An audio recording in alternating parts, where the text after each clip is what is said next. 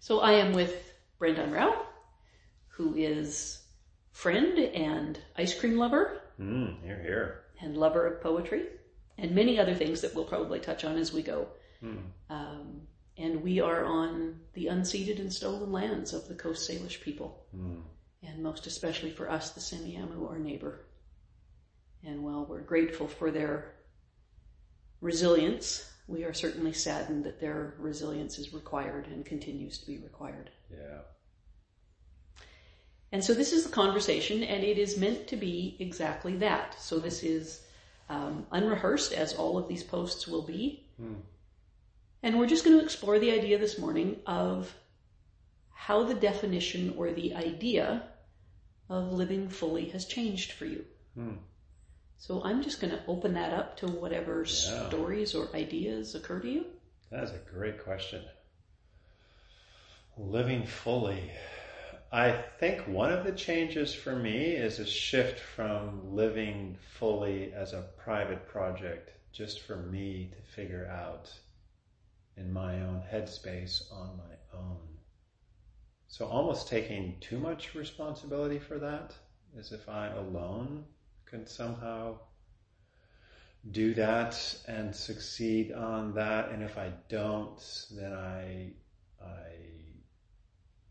somehow have to hold myself accountable and look down on myself when I can't live a more full and rich life. So the shift from me being just an individual to being an intervidual is kind of a new, I'm more than just a single person in a vacuum. I exist in a web of a lot of the stuff, and all that stuff and people and land and I don't know, just the diversity around me is actually part of my journey of living. So I'm kind of still exploring that. I probably still tend to a self-sufficiency, or this is my project and I succeed or fail on my own, but more and more it's like, being an interbeing and slowing down. I've recently discovered on our property here at Kingfisher Farm in South Surrey, there is an aspen clone or an aspen grove. My son-in-law is a botanist, so we were going for a walk and he's like, "Dad, look at this."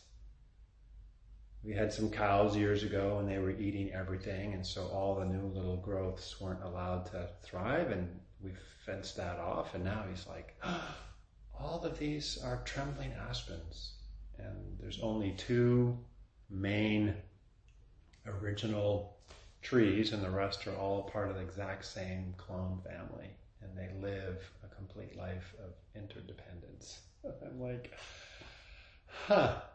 I kind of want to go out there and just be with them. Or is it true that I'm somehow connected to them? And I don't know. So it just doesn't make me feel as alone in trying to live fully, but relax into supports and truths and places and words and music. I don't know, the never-ending faces of what's around me to assist me in the drama, and sometimes the humility of trying to live fully. Does that make any sense? It does. It does a lot. We've talked in the gathering, which is our weekly online session, about how our culture has really shaped us with a narrative of, what you achieve is up to you. And the sort of the Western individualism and pull yourself up by your own bootstraps and, if you need answers, you go find them, and right. It's your own work. Yeah. And if you don't do it well, you take it on the chin, Yeah. and you kind of bear down on yourself to ask for better performance or better behavior, which is not helpful. Yeah, and I think back to experiences that I had as a child. We lived for a time in central Alberta, and the harvest in central Alberta can often be, because of weather or other conditions, a really stressful time. And watching farmers kind of band together to get that harvest off. And times in particular fields where there would be, 4 or 5 different local farmers bringing their equipment in and getting things off a field. And this sort of incredibly cooperative nature, not just of the local farming community to get that harvest in, but looking back from a vantage point that I have now, the cooperation of land and rain and all of those things. Yeah. That we would then later hear a farmer talk about my harvest, right? My farm. Yeah. And I think, and maybe you can reflect on this, I think there's still a hesitance in us to really openly admit that we're not getting the harvest off by ourselves in terms of our own growth or our own beingness in the world. Yeah. Yeah, it's ironic. It seems we all love to watch a beautiful team partner and collaborate and put a movie together, and the director and the photographer, and it's something we love to watch, and it brings us so much joy. But yet in our own stories, we somehow are a bit humbled by needing people and support and ecosystems, and that there's a lot of vulnerability in going it alone. It's actually absurd and kind of arrogant. Reading Braiding Sweetgrass by Robin Wall Kimmerer, this wonderful indigenous botanist, and her sense of being raised by strawberries and a certain time of the year, and what the forest gives, and the gift economy, and gratitude for what's already there when you wake up, and where do you get your breath from to begin with, and all this dependence that's just there with Mother Earth. It's like, why am I humbled by that? How needy I am, and I get to be a character in it, and I get to play along, and I get to contribute.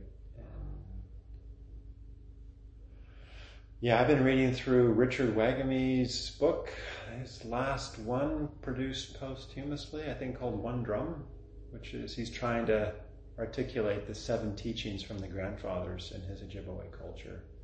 And it's just so delicious. The first teaching is humility. And I come from a certain religious background where humility always had to do with a very strong sense of sin and shame and self-abasement or something. So humility was always an odd, conflicting word. And to hear him talk about humility and groundedness and earthiness, and which animals embody humility, and belonging to a larger ecosphere, and actually has this breath practice where you just come into the present moment and you say out loud, I am one with creation. It's like, what? Yeah. And that's a humbling thing. And for him, and for the indigenous culture he speaks from, humility is the doorway to courage. It's like, oh, those two things fit together. So I'm just, the humility of belonging and owning that. And isn't the Latin word for humility close to soil or earth? Yeah, it's like humus. Yeah, so it's like right down on the ground, smelling it.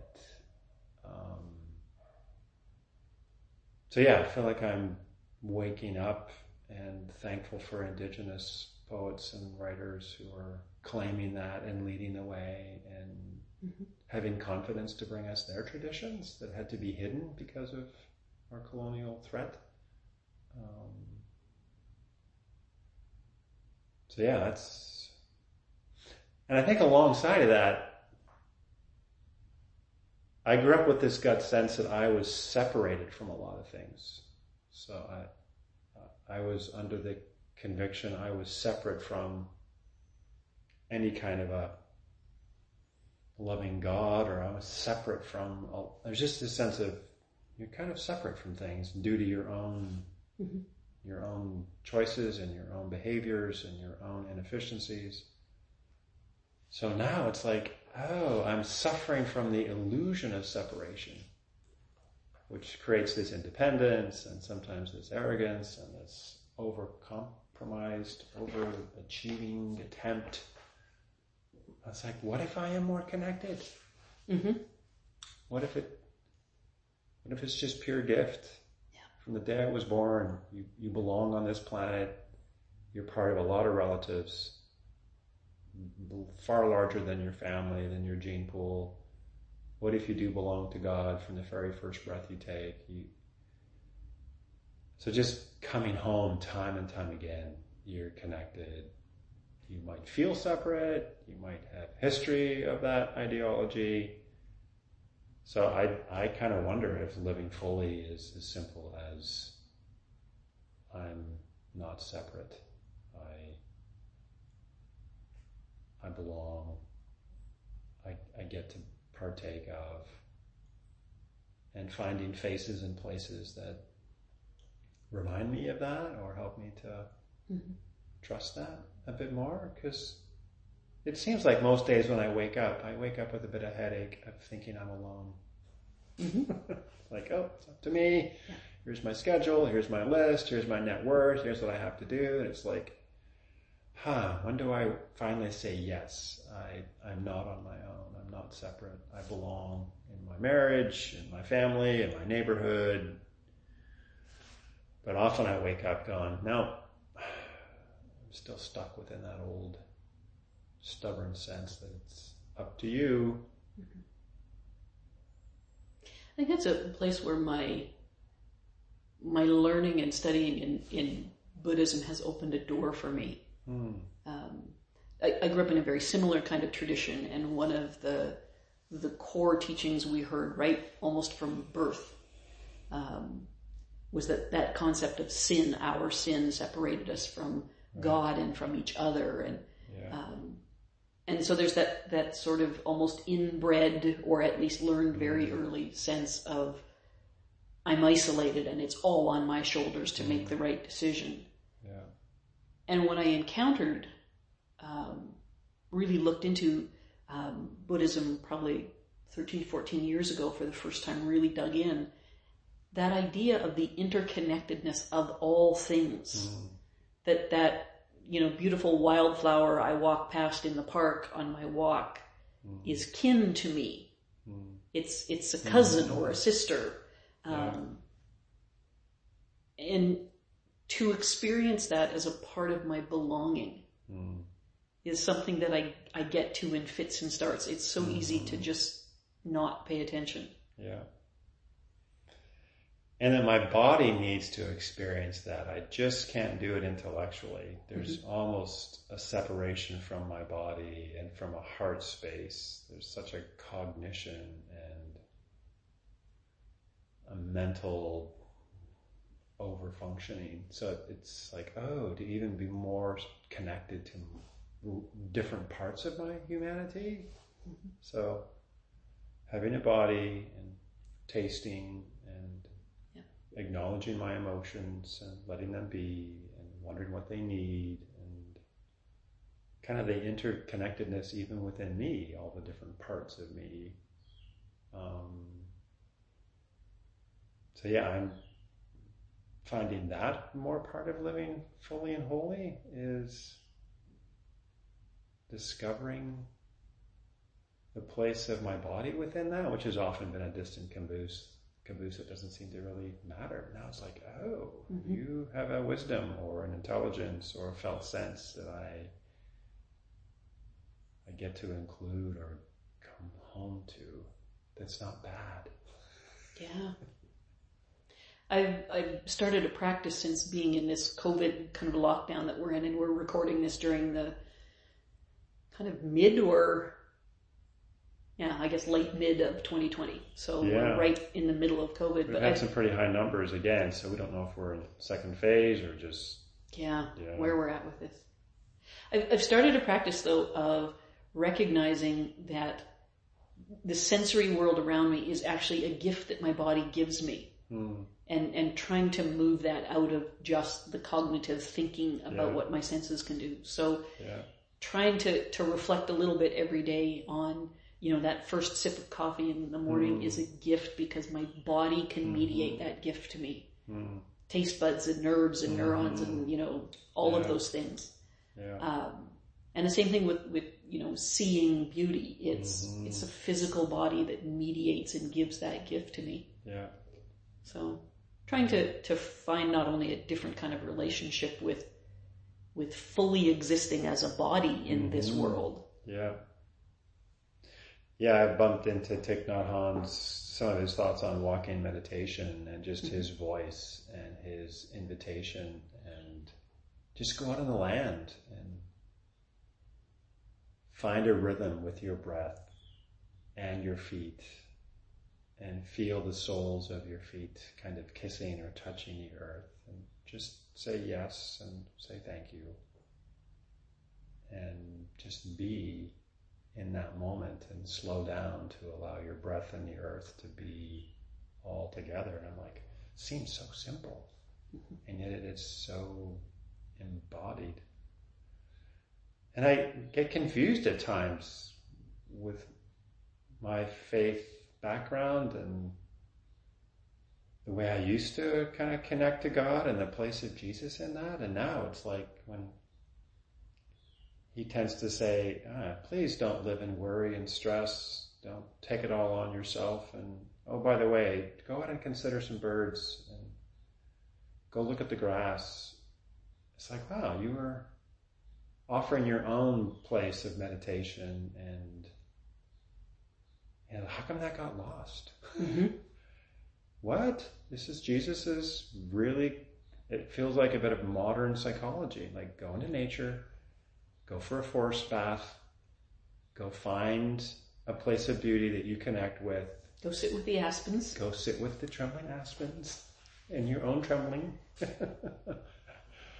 So I love to discover that and kind of find a new way to enjoy faith and to allow those things to almost be rediscovered in ways that they were kind of lost or had just one channel or one message. So it's a fun surprise. We're trying to offer a bit of a resource with some of these podcasts. So just want to ask you if there's things you've read, maybe poets you've encountered or authors you've encountered who've served you this far on this journey that you might offer to some of the people who will encounter this. I've mentioned already Robin Wall Kimmerer, Braiding Sweetgrass. It's just a beautiful play of indigenous sensitivity, yet with a scientific twist. So I would totally recommend that. Obviously, I mentioned Richard Ragamies again, so anything to be read by him. It's just, it's like finding a mentor, or at least a voice with a lot of indigenous awareness that slowly helps you awaken to that worldview. Mary Oliver as a poet, my wife is working through her anthology, so just her earthiness and her way with words and creation, it opens me up. And to actually memorize one enough so you can recite it, or perform it, adds something to it. I forget the name of the author, but The Spell of the Sensuous by Abrams, maybe? Yes. It's just, again, his insistence on living a sensuous life and what that means for him and how that relates to words and language and indigenous cultures around the world, and the research behind that book. And that to me was a marvelous opening. Those are some things that pop to mind. But I'm also on the lookout, podcast stuff you guys are doing. I think it's so needed and so helpful to explore this and be a part of the conversation. I love the idea. These are just organic conversations where it's not just experts teaching from a distance, but fellow humans who are in their own journey of being beginners and learning and creating space for others to co-learn as a form of deep play. Mm-hmm. Yeah. Could we be children again who learn to play together?